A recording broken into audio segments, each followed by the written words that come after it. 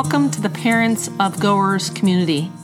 This podcast is for you and for me and for all of us, the stayers, as we choose to thrive with a child on mission. Today on the podcast, we have Diane, and Diane and I are friends because our kids are married to one another. So another thing we have in common, Diane, is we have the most perfect granddaughter, I think, that I've ever seen. Don't you agree? I would totally agree with you. Very perfect. Yeah, we are pretty enamored with her. So, Diane, tell me a little bit about yourself and your family, and let us get to know you a little better. I live in Iowa City, and this is where we raised our kids. And so we've kind of stayed in this area because they've, also are kind of grounded here. Mm-hmm. Andy and I have known each other for 32 years and been married for 30. And we also have a son, Andy, who's lives in Coralville. And then we also have Jessica, my daughter, who is married to your son. Yeah. Sweet Joelle, of course. Mm-hmm. And I don't know, I work out of Chicago remotely. And then I always say I've worked remotely before it was cool to work remote. Right. So, you were doing it before COVID forced other people to do it. Yep. 7 years I've been doing that. And Andy works for the city of Iowa City for the water plants. So we're all right. Very grounded in Iowa City. Very grounded in Iowa City. So you are the mother of a goer, as am I. So today we're going to talk about making the trip. But first of all, I want to talk a little bit about Jessica and tell me how she decided to go on mission. How did this whole thing get started? Like, what precipitated it? Even after she married my son, Luke, like how long were they gone before? So they've been home for a while because of COVID. Right. So how long, were they overseas? So just kind of expand on the whole pre-story and the current story. Jessica went to Wuhan in 2014. Okay. For a 2 or 3 week stint. And when she brought it to our attention, she asked us, first to support her in this thing she was going to tell us. And we're like, okay, this must be because she's asking us to support her before she even tells us what it is. Right. Then she tells us that she's going to be, going to China for a couple of weeks. And of course, we tried to hold back in kind of opinion until she was done because she seemed pretty, it seemed like the first adult decision that she was going to be making. And she wanted to go to China, and we knew it had to do with her attending Veritas. Mm-hmm. And we knew of Luke. So my first question was, is Luke going to be there with you? And she said, yes, he will already be there. And how old was she at this point? Jessica was 22 at the time. Oh, okay. 22. Yep. That seems really young now. I know it does, especially since they both turn 30. Yeah, right. So she'd asked us to support her in this. And so it was just interesting over those next few months to, kind of see her grow and be excited about going. But because she has food allergies, our life, her parents were always trying to stay a half a step ahead of her. Right. Does anybody know about her allergies? Is she going to have her EpiPen? Can somebody help her if she needs help? And now she's asked us to feel okay about her going overseas. She's never been on an airplane, never been out of the country. Wow. The one time she did leave our house, we actually followed her to Memphis for a week. We took a vacation while she was on a trip. In case she needed us. And so it was very comforting to know that our daughter had found the strength or wanted to obtain the strength to do something big like this on her own. But you as a mother, the fear had to be compounded because of her food allergies to say like, okay, we're going to trust you with this now. Right. And you know what? She had done such an excellent job and knew,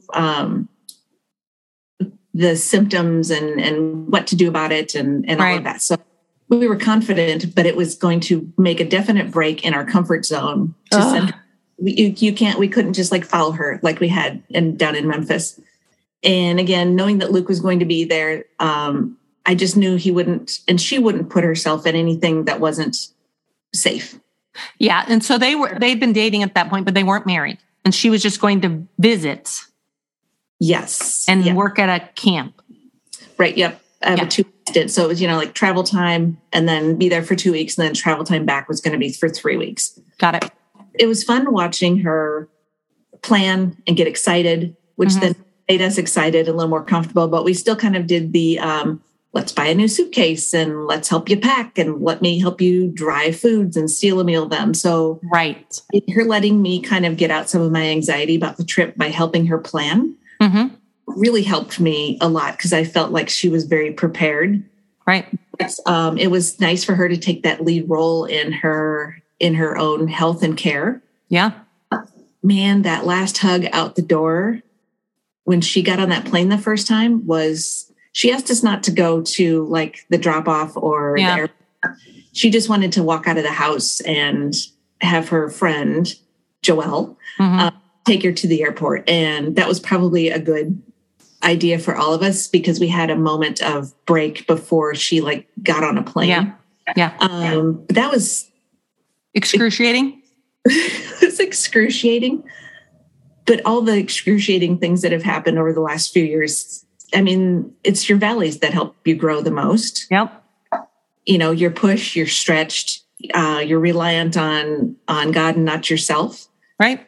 And so, that was quite an experience, but so very proud of my daughter. So proud. Yeah. And she's doing something she's never done. Not only are you doing something that you've never done, she's also doing something really big that she'd never done.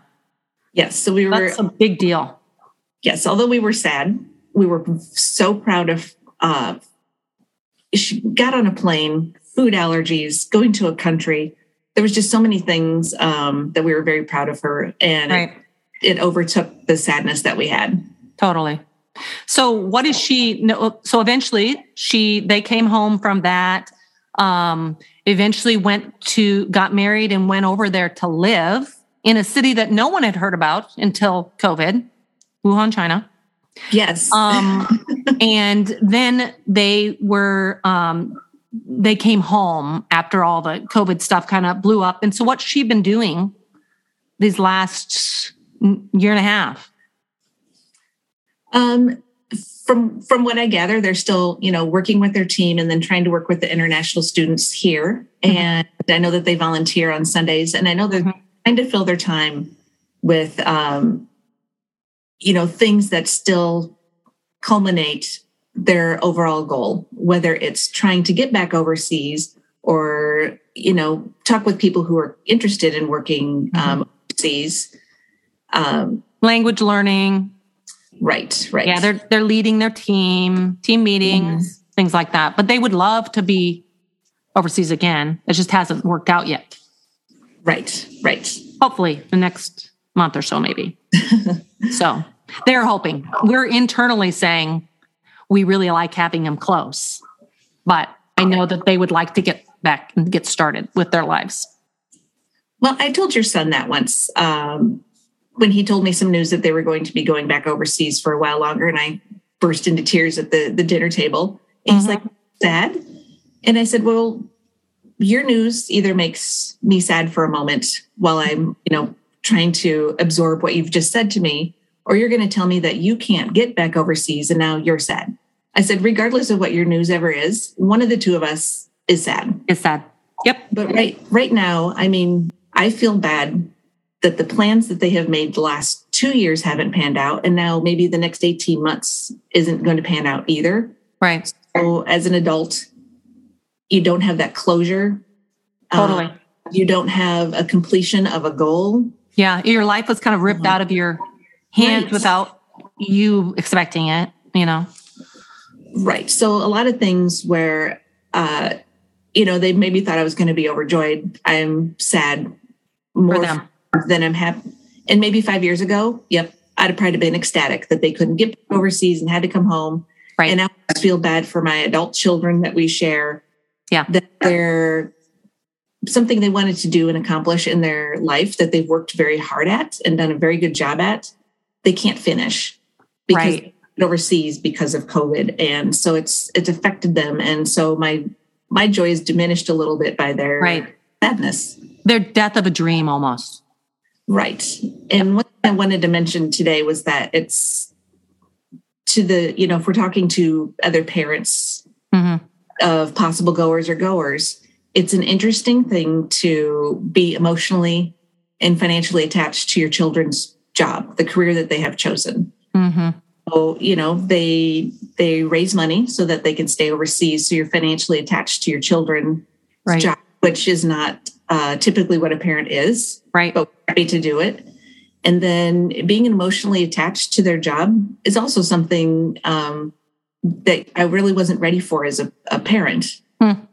I am not emotionally attached to my son's job. Right. It's a different thing.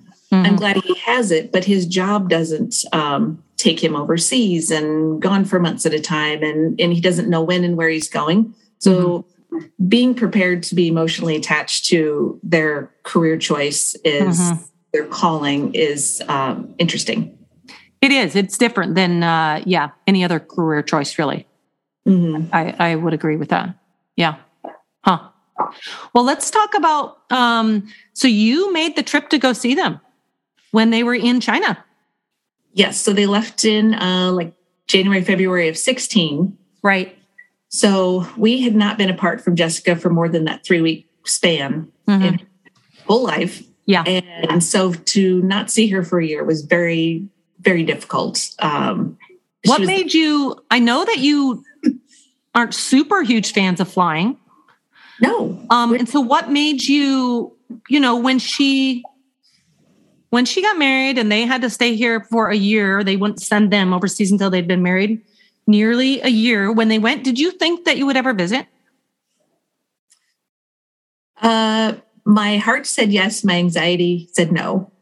So how did you decide to go? Well, we decided to go because we felt that we needed to show our support to them. If we didn't go, it was going to be on them to visit us. Right. And, they were on a team at the time. And we just felt like if we were telling them to constantly come home to visit, that we weren't supporting them. We were just telling them what we need. And we felt like they needed us there. So we're like, yeah, we'll make the plans. So we make the plans. And then as it starts getting real, we're like buying tickets, and then we buy suitcases, and then we're starting to pack food, and then it's becoming real. And my anxiety just peaks out. And about 3 days before the trip, I break a tooth and I need a crown, and it usually takes 2 weeks to do. So my dentist quickly got me in and so 2 hours before we're supposed to leave for the airport, I get a crown put on. But when I broke the tooth and I just broke down in this office and just said out loud, God, you're going to have to get me on that plane. I can't do it. And it's not like you're doing an hour and a half, 2-hour flight to Florida. No, we actually had a back out plan. So we flew from Omaha to Salt Lake City because we knew if we didn't like the whole flying thing, we could drive home. Okay. The next flight was to Seattle. And we had planned to stay overnight that night just to get some rest and some food and a shower before the 14-hour flight to Shanghai. Right. And we could also drive home from Seattle if need be. But you know what? We got to Salt Lake City and that was pretty fun and that was pretty cool. So then we get to Seattle. And I don't know, it really wasn't a worry or concern anymore. My husband and I were just having fun, doing something different and new together. But when we got on that first plane in Omaha, I'm very claustrophobic and didn't realize the plane was just 4 seats. I think it was 3 or 4 seats wide. Wow. I get on the plane and went, nope. And I turned back to my husband, who's standing in the doorway of the plane. And he goes, we get to see Jessica in 24 hours. And I changed your mind. I turned and I went, I just got to get that seatbelt on.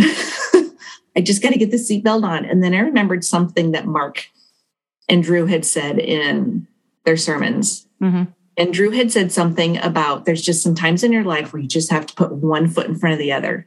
And I'm like, okay, just going to walk down the aisle. And then I sat in and I buckled in and I heard Mark say, there's times in your life where you just want to be able to say at the end of it, God did that. Wow. And so those two things got me on that plane and sat down, and I'm like, all right, Here we go. here we go. And it was a beautiful flight, ice cream and, as many desserts as you want. And the stewardesses were super. I just looked her in the eye and went, never been on a plane. Especially not a 14-hour flight. I was okay with the other ones because they were like an hour and a half. I knew we were going to just go up and down, right? Right. Give me some sodas, back down. Right. 15-hour, I just looked at the stewardess and said, I needed some attention. I'm just very nervous. Yeah. And then just check on me and bring me some hot water and bring me some like the little hot cloths to wipe my face off. And I was fine the whole flight. It's really good that you kind of advocated for yourself and were proactive about that rather than kind of spiraling down into this panic attack. It's really good that you kind of spoke it and almost disarmed it. Right. Mm-hmm. Yeah. So then it was funny on the way back. There was a steward and a stewardess, and the steward, we had him on the way back too. Oh, wow. He's like, he goes, you're the gluten-free meal or whatever. And you did it. You made it. And so he remembered me, and then he was my steward on the way back too. So wow, that's a neat story. That doesn't happen very often. No, but the trip over there to see, first of all, when we're getting our luggage, so we get off the last plane, it's been 32 hours now between. Right. It's a long trip. It's a very long trip. It's a very long trip of up and down and sitting in airports. But we get off the plane and we're waiting for our suitcases to come. And there's this glass wall at the Wuhan airport. Mm-hmm. See my daughter just jumping. Oh, I'm going to cry. Yeah.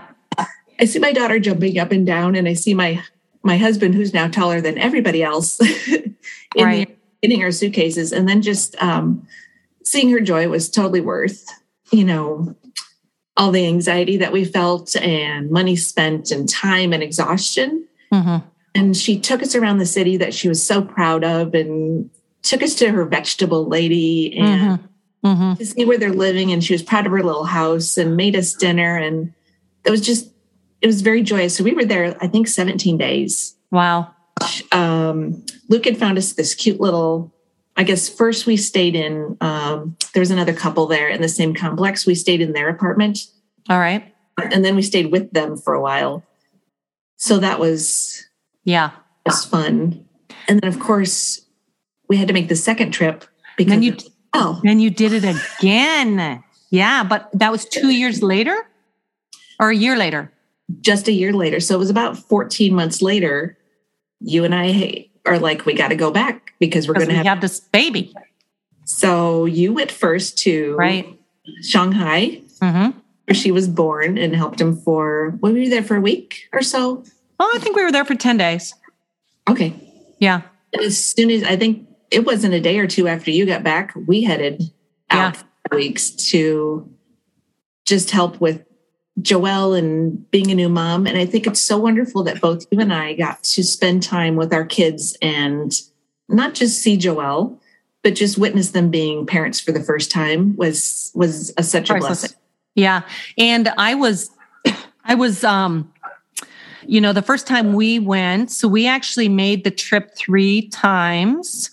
And the first time we went, I remember seeing both of their faces in the crowd and then just gravitating toward them and thinking, these are the most beautiful faces I have ever seen, because I had not seen them face to face for so long. We just, it was kind of a surreal experience. And then when we went back, either the second or third time and saw, they are in a hospital, which is also a strange experience because it wasn't the same type of hospital that you have in America. And so that was kind of strange. And then to see them with a baby, that was even more like, whoa, we got off the airplane, we went on a subway, we took a bus to the hospital. Luke met us outside and took us in. And it was just, it kind of is a dreamlike memory for me because we went in the hospital, there's Jessica sitting with this brand new baby. And so it was our first grandchild. So number one, I'd never been a grandma before. Number two, they're in China and all the nurses are trying to speak to me and Chinese, and there's this new baby, and it's my granddaughter. And it was just such a different experience for me. So you're kind of exhausted, after all the flying. And so there's just a lot of emotions that go on. And, you have to get the jet lag you have to take care of that and sleep and drink a lot of water. And so it's not just hopping on an airplane and getting somewhere. There's a lot of planning and a lot of adjustment to get there. Right. But I would definitely say that it's worth the trip to go see where your kids are at, and definitely, and what's driving their excitement and their desire to be there and to stay. And it doesn't matter if you understand it when you leave. It matters that you went and witnessed it, so that, now when Jessica talks about the vegetable lady, I know that was a couple bus stops away, and, you can picture the vegetable lady. Right. Yeah. And the sights and sounds and the honking and the smells. Yes. Right. Yeah. Just concrete buildings. Architecture is different, and the plants are different. And I mean, people are different in the way that they communicate. Mm-hmm. I remember standing a line and people kind of shoving. And I was thinking, wow, they're being rude. And Luke said, no, they just do that here. People just think of it as normal, like shoving on a bus or shoving in a line. It's not considered rude or antisocial. It's just kind of how they operate. So that helped me just to know, like, oh, they don't have the same society and don't have the same societal mores that we do. They're a different culture. It was really healthy for me. Right. And then to see, like, every time we got on a bus or a subway, if we were older than anyone else, they would give us their seat. Yeah. They're very polite and very hospitable. Yeah. If a young person wouldn't move, they were nudged by someone else to give us the seat. Yeah. Yeah. I was surprised at that. Yeah. Yeah. That was nice. And I did always like when they would, like, of course, they're going to talk about how, tall Luke is, or his feet are, because in Wuhan, it's not like a touristy town. But when, me with my red hair and my husband with long hair, and then Luke's tall and Jessica's a tiny little thing. Yeah. We had people stop to take pictures with us. Yeah. And then people on the subway, we could tell that Luke was listening to them talk about him. And then he would talk, like, have a conversation back with them, and their eyes would get really big because they didn't know he could speak Chinese. Why would he know how to speak Chinese? Yeah. Yeah. And then go ahead. What's the biggest advantage? Like, if someone was on the fence, like, I don't think I can do this. It's too far away. I've never flown that far. Why should they go? Why should parents go? It's, I think I mentioned earlier that I think every parent does, but I think especially with Jessica, trying to stay a half a step ahead of her. Yeah. Making sure everything's okay. And I've talked to you about this before. It's fun trying to stay half a step behind my kids now, and them lead me through their adventure and their life. So instead of trying to protect Jessica, it's fun to ask her, what do you need from us? Can we watch Joelle? Do you need anything? So it's nice being able to, I mean, it's probably for a lot of people, if they're going in their early 20s, it's a flip moment for the parents to become not necessarily their friend, but more of a supporter of the kid's dream, and to go there and show them that we saved up money. We are taking vacation time. We are doing something we didn't think we'd ever do. We went and got visas and all that. And that's how much we love you and support what you're doing. And I think it's important. Yeah, it definitely supports them. Yes. Yep. And it doesn't matter that I miss them. They know that. It doesn't matter that it costs me a lot to go. They know that. It's that we set all of that aside to go for them, I think, is the important part as a parent. I agree. And another thing I gained admiration for what they were doing. Not only did they speak to the people in a different language, they were kind of my guide when I was there, because I was kind of helpless. So we did switch that way too. They kind of became almost the leader. They knew the language. They knew the city. I was just amazed how confident Jessica was on public transportation when we went places with her, just super confident. And so they kind of became almost like the parent in some sense. And we were the kids because they were showing us this life that they were very proud of. And it had taken a lot for them to get there also. So I just gained an appreciation for them as people, not just our kids anymore. They'd become adults. And I gained an appreciation for what they had to do to adjust to a new culture. There's a lot of differences. Right. Yeah. So I think it's maybe not always feasible for everyone, but if you can swing it in any way, I would really encourage you as people listening, as a parent, man, if you can go and visit your kids where they are, I think that just really enriches your whole understanding of what they're doing. Absolutely. I agree 100%. And yep, I agree. Yeah. So if you were to give one word of advice for let's say the mother listening, that's just really bound by fear about maybe anxious about flying or anxious about going to a different culture, just anxious about the whole thing. How would you encourage her? How would you give her courage to take the next step? I think because we were the goers, was pretty new when it was introduced to us. I would ask the goers to give me a list of mothers that are willing to talk to them. That's excellent. To have this same conversation, and so that you don't feel alone, that you're the one crying when they leave and crying when you hang up from the video calls and you don't know how to get a package to them at Christmas. Right. And educate yourself on where they're going. We learned like 30 words in Chinese before we left. I'm hungry. I would like some hot water. I'm lost. We just learned a couple of basic things. And I think, like you said earlier, when you educate yourself and say it out loud, it takes away the power of the anxiety. Right. And educate yourself and talk to somebody, because you are not alone in any feeling of sadness or anxiety have. Right. Creating this community of, parents who have sent their children overseas, I think is a super healthy thing. And we need to draw on those connections because, like you said, you were a real lifeline for me when they went overseas, because I didn't know anybody else whose kid was overseas, just you, so not everyone has that.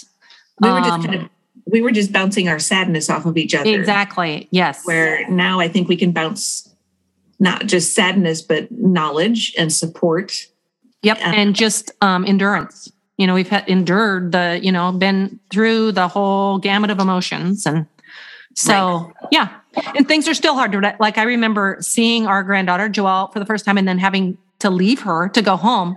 That was very, very hard. So the ends and the beginnings and the meetings and the departures are always going to be tough.